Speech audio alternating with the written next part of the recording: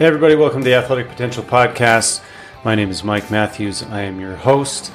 I am the owner and operator of Athletic Potential, where we see athletes of all ages and age ranges, and more specifically myself, I see baseball, softball, volleyball, any type of overhead thrower.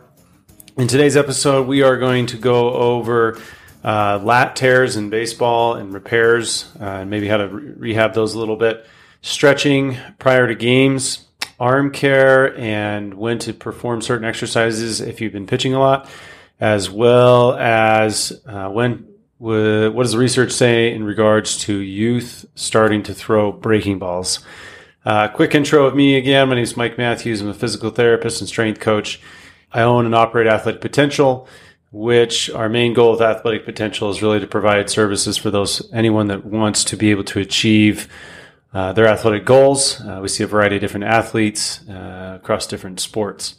So a quick overview of how this podcast works. We typically have we start with a case study, and then we move into question and answers, and then we kind of finish every episode with a takeaway. So that being said, let's go ahead and get into this episode today. So the case that I've been treating, that I treated yesterday, was a 22-year-old pitcher, collegiate baseball pitcher, and average fastball velocity around 92 to 94. And in November of 2022, he suffered a complete lat tear. So where the muscle of the lat muscle comes up and attaches by the shoulder, it tore away from the bone. This required a surgery, which happened the month after in December. And then he then ended up starting physical therapy or starting treatment with me in February, once he was allowed and cleared by his physician to get started. Now, he was a kind of a fun transition upon his last visit because we were nearing the 4-month mark, which is usually when we'd want to start considering returning to throw.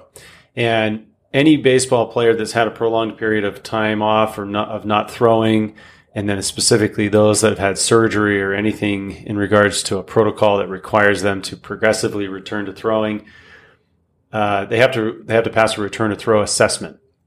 And so this particular player, he's been working essentially since February, every day of the week, to get to the test day, which was just a few days ago.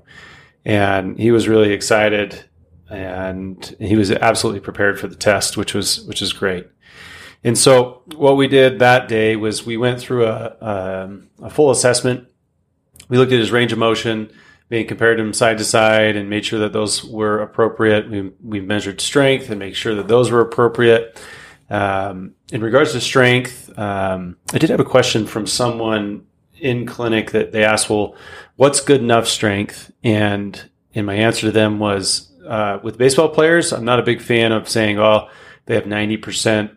I'm good with that. With baseball players, I really want that dominant arm, the throwing arm, to be at least as strong as the non-dominant arm, if not stronger. And so my personal goal for those patients is not to get back to a certain percentage of strength, is to get all of their strength back, and if not, make them more strong on the other side.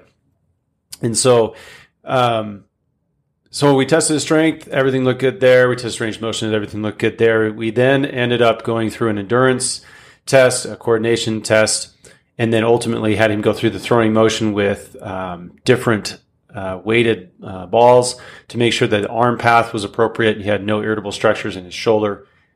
All things look good. He passed. The end of the return to throw test is typically throwing either a football or a baseball. And in his case, we went with the baseball.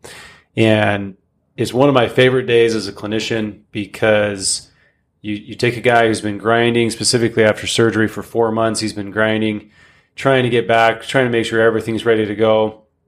And then you give him a glove and you give him a baseball and you tell him to throw it.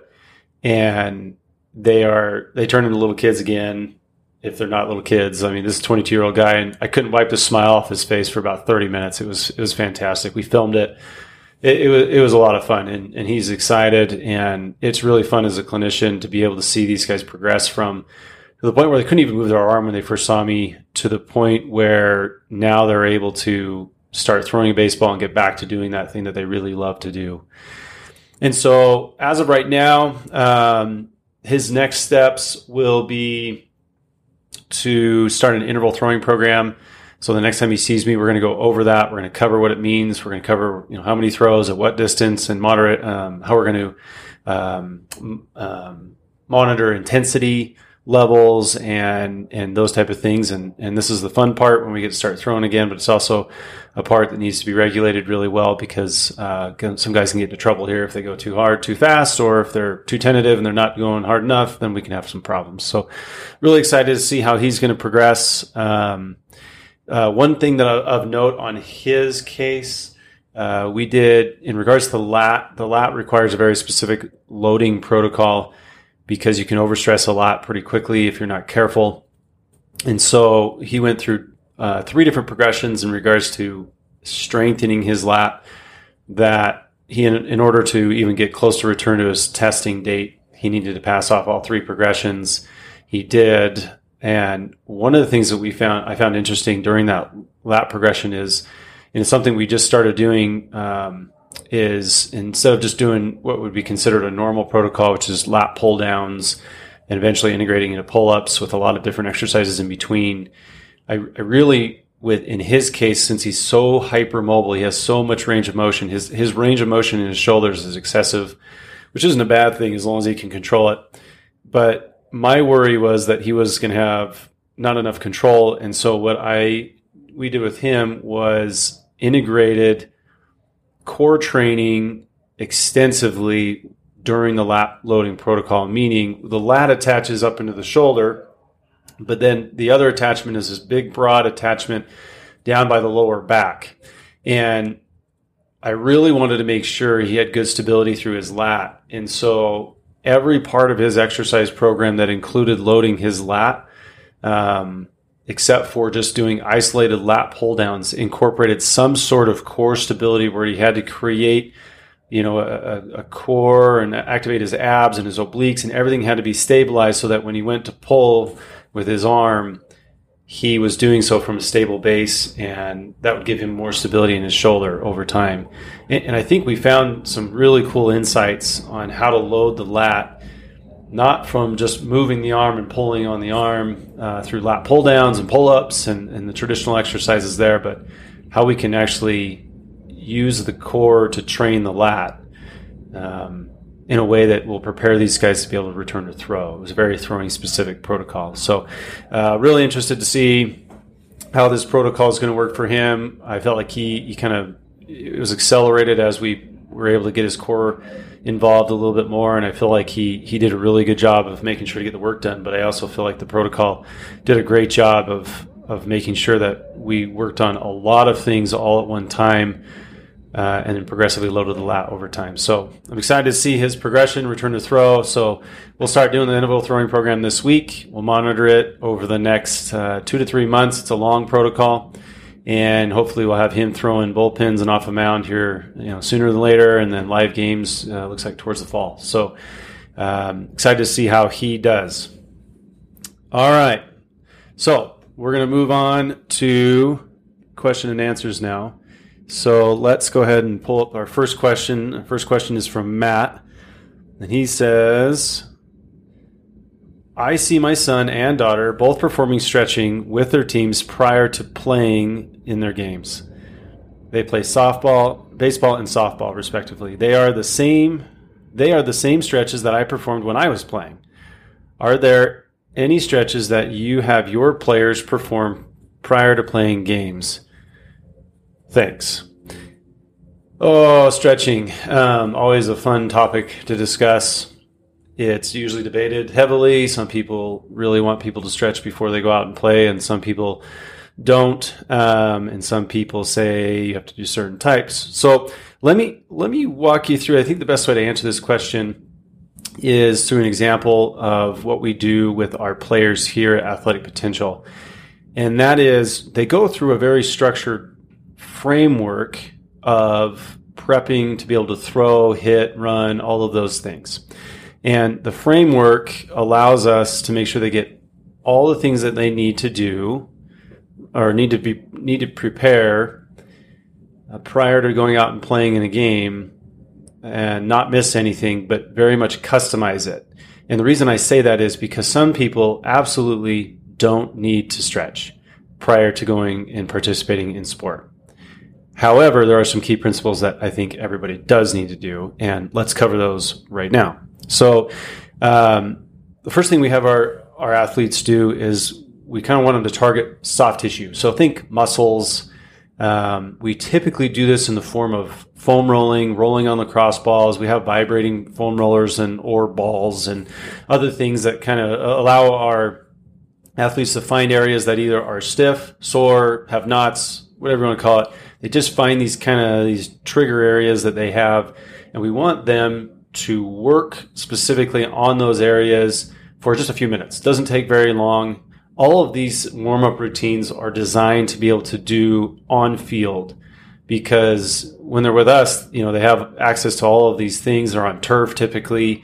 It's controlled environment. It's not raining. It's not snowing. It's not hot. But we want to make sure that they can replicate this when they go and play in their games, because that's when it really counts. And so they're usually using foam rollers or lacrosse balls or some sort of self-massage techniques to work on these key areas where they feel like they're stuck or have trigger points. Once they are done with that, then we want them to improve their postural awareness. We typically do this through a foam roll exercise or through a breathing exercise or some sort of core activation drill using a standard. And a standard for us is a wall, a foam roller, any of those type of things. And once they're done with the postural awareness, they then will go into what we call active mobility. And that is, we really want them to start. This is where a lot of people look at it and go, oh, they're stretching. And to me, yes and no, because they don't ever do what we call static stretch. They don't just sit and reach towards their toes. They're not necessarily pulling their arms across their body or up behind their head. They're not doing those type of things. They are actively moving into positions while having to maintain certain other positions. So the example would be, we do what we call an adductor rocking mobilization. So they're in all fours, hands and knees. I'll put this in the show notes and I'll link to the video. But they're hands and knees, and they kick one leg out to the side, and then they basically try to take their butt back to their heel. And they're not allowed to allow their back to arch or flex. And what this is doing is, one, is mobilizing their hips and getting their hips loose. And two, it's teaching them to move their hips independent of spinal movement or to create spinal stability, which is really important in sport. And so that is what we do next, what we call an active mobility routine. The other thing I really like about the active mobility routine is it starts tuning their brain up a little bit. They have to focus on these exercises to be able to make sure they're doing them correctly. They don't do a lot. It's usually about 10 repetitions per exercise. They do about 3 to 4 to 5 different mobility exercises. I try to keep it pretty limited and just to really have them focus on certain things, because I feel like some guys and some athletes can definitely overdo this. And so we only have them do 3 or 4 or 5, depending on how tight they are or how tight they feel or how much they've been playing. But we kind of give them a guideline there. So it's active mobility. So to start from the beginning, we do foam rolling to improve soft tissue mobility. We then do postural awareness. Now we're into the active mobility phase of this. Once they're done with active mobility, we then have them go through a dynamic warm-up. They usually go about 15 to 20 yards doing different movements. You see a lot of teams doing this. This is pretty commonplace now. They're going through set positions and reaching and moving. And the key is that you start in this dynamic progression, you start simple. So we start with the knee to a chest, walk, knee to chest, walk, knee to chest. And the movement only should happen at the hip and not at the lower back. And they do, 15 yards and then come back, same thing. And then we'll move into, our one is an overhead lunge. So it's a lunge with an overhead reach. From there, they'll go 15 yards and 15 back. From there, we go into what I call spiders, which is a combination of a lunge, followed by a hamstring mobilization, followed by a rotation of the spine. It's a fairly complex movement.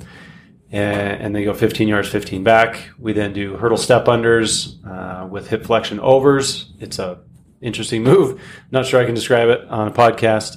But then they do those, and then we do typically light jogs forward, light jog backwards, lateral movements, jogging, skips, kind of those kind of things.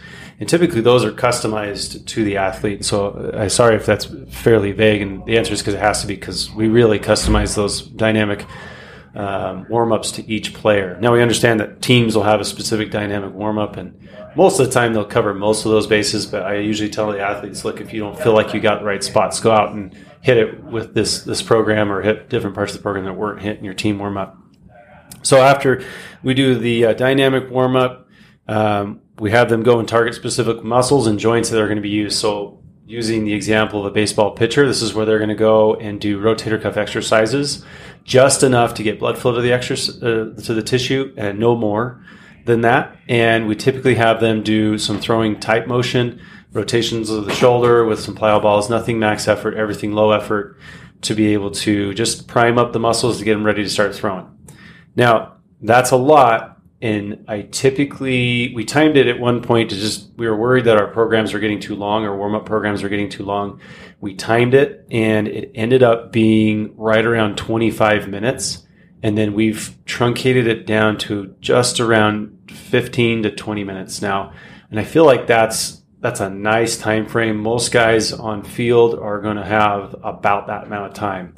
We try to make it, again, as game-like as possible, that way that these routines are built in. Because, to be honest, the physical preparedness part of this is very important, but there's such variability in all games that anywhere you can provide consistency in a routine or routines into games, the better, because then there's the mental preparation aspect that comes along with it that I think gives a lot of benefit to these athletes. And so if they know they're going to go out, they're going to do a specific routine, it doesn't matter if it's hot or cold, doesn't matter if the crowd's loud or there's no crowd, doesn't matter if they're playing on really good fields or really bad fields, doesn't mean if they're playing for a state championship or they're in preseason. It doesn't matter.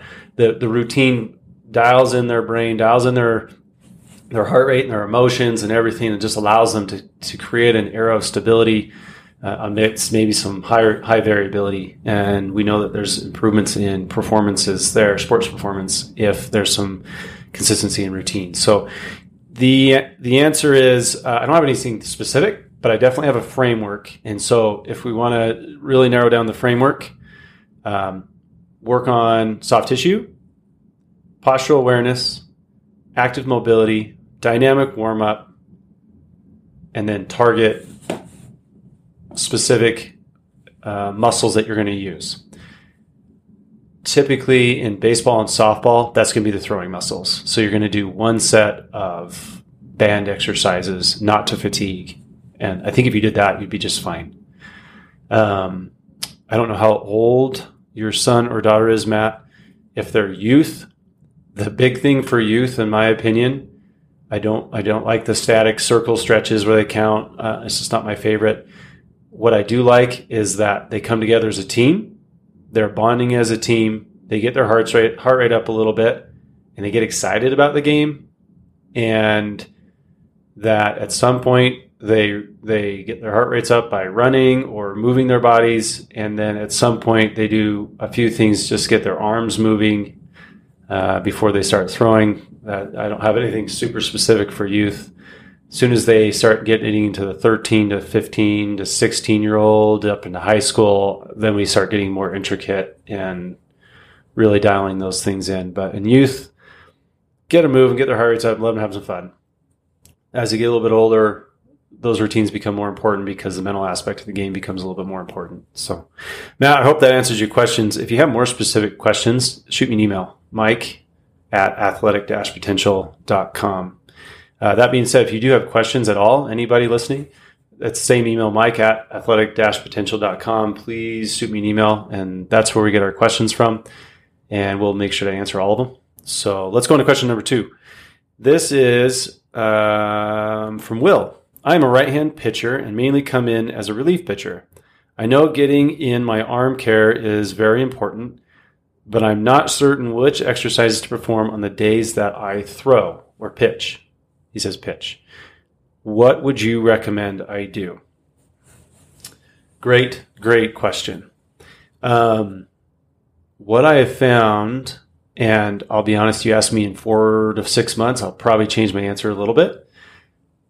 But what I have found to be working the most with our high school and pro guys, and I'm just kind of assuming you're a high school or college or pro guy, just based on how the question is worded. What I have found is I try to teach this principle, and the first principle is, one, pitching/throwing is an exercise. And so every time you go out and throw, specifically at higher intensities, we'll use an outing. Every time you go out and throw at higher intensities, you are working the muscles that the arm care program is specifically designed to strengthen or to improve endurance. And so what you don't want to do is go out and throw a whole bunch and then fatigue all those muscles, make them tired, wear them down, and then go do 60, 70 more reps on them after that. It just, from a physiological standpoint, that's really not your best idea. And so what I tell guys is throwing's an exercise. If you threw a lot that day, your exercise program, your arm care program needs to reflect that. Now, more specifically, what I've been having guys do is this. You just pitched as a relief pitcher, so you got 2 innings. You're doing band routine that day. You're going to go do one set of your normal band routine. And by the way, if your band routine is like 12 exercises, probably not a good idea. Our band routine is anywhere from 3 to 6 exercises, and that's it. I feel like we can get a lot done in those 6 exercises and target almost everything we need to. So you're say you pitch, you're going to do bands that day. You do one set of anywhere from 8 to 12 reps of each. The entire goal of that exercise program right there is just to feel like you get a little bit of a blood pump to those muscles. That's it. They are fatigued. They are done. They've had enough for that day. All you're trying to do is get blood flow to those muscles at that point. So that's what I'd recommend. Now, there's a bigger concept here, which we probably don't have time to discuss today. But when we talk about arm care, there's multiple types of arm care. In our case at Athletic Potential, right now we have a 4-day arm care program, and each day is unique. We have a band routine, we have a free weight routine, we have an isometric routine, and we have a ballistics routine. And those things typically cycle from day 1 to 2 to 3 to 4, and then people keep coming around. And they just, every day they're doing something. We typically mix in at least one rest day. And what you would do as a reliever specifically, starters are easier because we know when they're going to start, and we can really customize their approach. But relievers, when you're not really sure, 1, when you're going to pitch, and 2, how many innings you're actually going to pitch, then, how many pitches you're actually going to throw, I typically like this routine where you're going to do, today's your band day, and you're going to do 1 set instead of 3 sets that day. Now, the day you don't throw, you're probably going to do 3 sets, depending on how your arm feels. And so to answer your question, if you're not doing a consistent arm care program right now, you need to make it consistent. Once it's consistent, the days that you normally, or days that you pitch, and that would include bullpen, so anything high intensity day, then you're going to do 1 set of those exercises, and that's it. On the days you don't throw, you're going to do 3 sets. Now, the big asterisk on this is you need to listen to your arm. If your arm's saying, I'm tired, then you're going to take that day off, or you're only going to do 1 or 2 sets. If the arm's feeling okay and you didn't pitch that day, then go ahead and do more. Now, one of the other things I want to emphasize with arm care, and like I said, arm care is probably its own podcast, but one of the things I want to emphasize with arm care is it's always done post throwing. Remember, throwing is an exercise. You don't want to do exercises, fatigue the muscles that are then going to go out and have to perform at higher intensities. So you can use certain exercises as warm-ups, but remember, it never is to fatigue, and you're always prepping at that point. Once you're done playing, if you pitched, then you're only going to do 1 set. If you didn't pitch or didn't have high intensity throws that day, you can go ahead and do 3 sets. So, Will, I hope that answers your question. I can tell you this, anybody that we work with at Athletic Potential in regards to arm care programs, they're on a similar 4-day program, but we definitely customize based on, are they a relief pitcher or starting pitcher, how old they are. Some guys are just weak and need lots of good work. And some guys have been playing for a long time. And what they really need is good mobility followed by a little bit of blood after every time they throw, regardless if it's high intensity or not. But in your case, Will, if you have questions, you can ask me, Mike at athletic-potential.com. We'll get you a more specific program. And that way we can kind of customize it to your needs and get what you need. So, but I hope that kind of gives everybody listening an idea of, hey, if you're going to do exercises, make sure they're done after you throw. If you've already thrown or pitched that day, probably better to do less exercise, just enough to get blood to the area. That's enough. Otherwise, you can kind of stick to the routine. But you got to have a consistent routine at the same time. All right. That was question number 2. Our third question comes from Ashley. My son is an 11-year-old baseball player and he pitches. He is wanting to learn to throw a curveball. When would you recommend kids start throwing curveballs? Now, this is also, I feel like every baseball topic seems to be highly debated in a lot of ways, but the breaking ball conversation with youth athletes has been studied in the research. And we also know that there's a lot of anecdotal experience-related recommendations. And so what I'll do is I'll give you my recommendations that we give to our athletes at Athletic Potential. And that is, one, there's a governing body, ASMI, that has come out with guidelines for youth throwing, pitch counts, when to start throwing breaking balls, all those type of things. And these are the predominant researchers and surgeons and other practitioners in the space of baseball that are trying to improve the overall injury rates, meaning decrease them in youth baseball players. And so these are the guys that came out with, they partnered with USA Baseball, came out with Pitch Smart. If you Google that, you can probably see that. But ASMI has a lot of good recommendations. And so one of the recommendations that came out of ASMI about youth baseball players learning breaking balls, curveballs, is that they probably shouldn't start throwing breaking balls until they are starting to grow facial hair, if in regards to baseball. Now, I feel like that's appropriate in a lot of ways, because what that does obviously mean is that there's some skeletal maturity that's happening. They're in a phase of life where they're transitioning. Bodies are getting bigger, they're getting stronger, things are changing. And that's an okay time to start doing that. What I've been telling our athletes at Athletic Potential, specifically our youth players, is you need to go through a process. And you don't get to throw a curveball until you can do these things. And what I found is, timing-wise, they end up not throwing breaking balls until they start kind of get into this aging process. And so the first part of that process is, look, you got to learn to command your fastball. You got to be able to throw a fastball where you want to throw it. I know you're not going to be perfect, but if you can't get around the zone every time with a fastball, usually means you cannot replicate your mechanics of throwing well enough to be able to throw something off speed. It just doesn't, or something that breaks. And so you have to learn to command your fastball first. Once you've learned to command your fastball, I highly recommend you learn to throw a changeup. I can tell personal experience, I don't learn a changeup till high school, and I wish I had learned it earlier, because it's a highly effective pitch.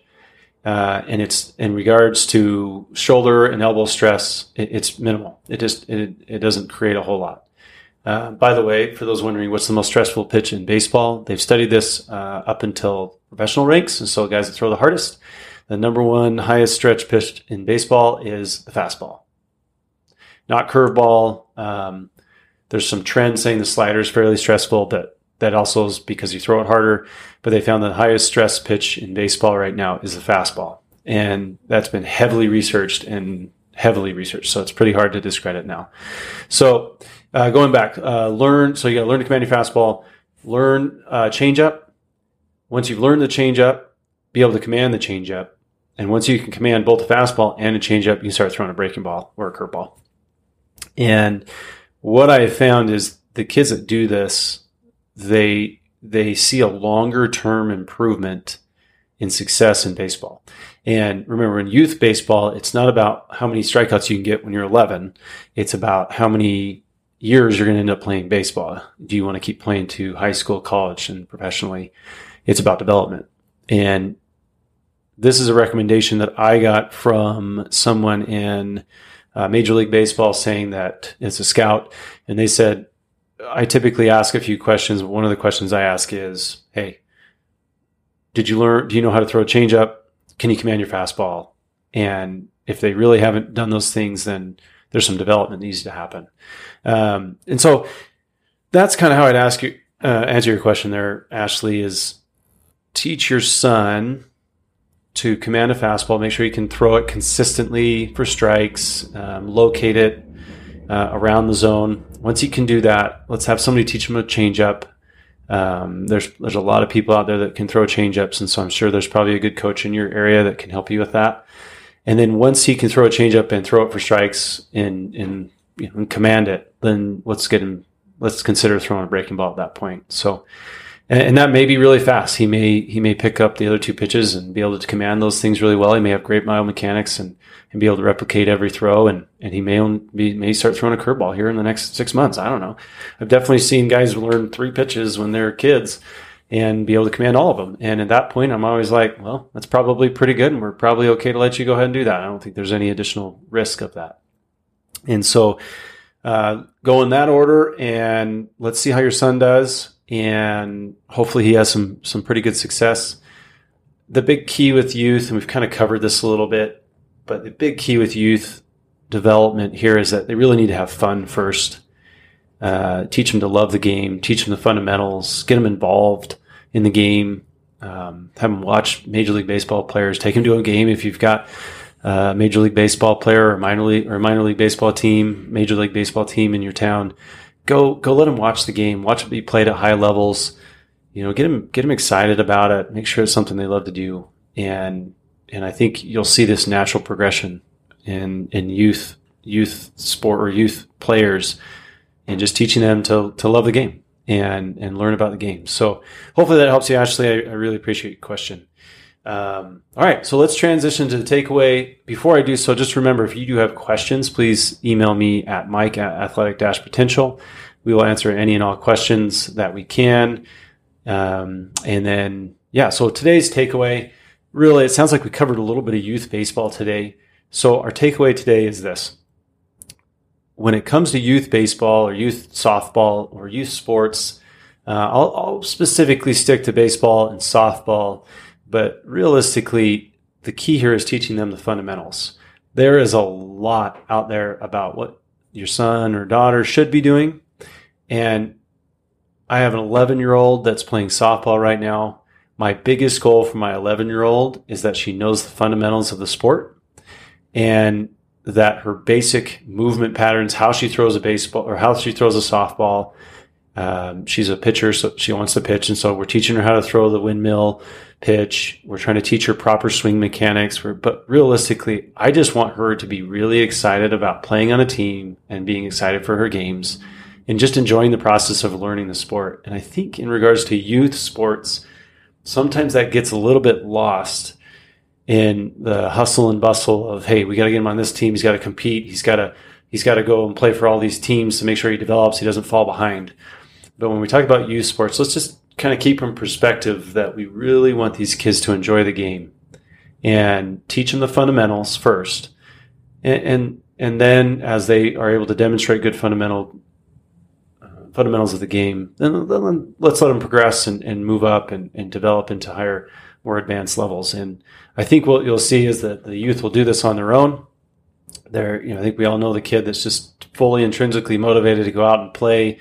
He's throwing balls up at everything that will, rebound a ball back at him to take grounders, or she's out there lobbing softballs up and hitting them into a field in the park just because she wants to.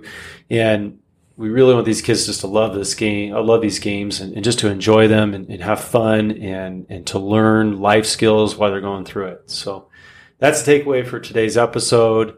And that looks like it'll wrap up episode 4. I appreciate everybody that's listening. If you could please, please, please rate and review, that'll help us to get out to more people so that we can get more questions and be able to help more people advance and progress to their overall athletic goals and achieve their full athletic potential. I appreciate it, and we'll get you next time.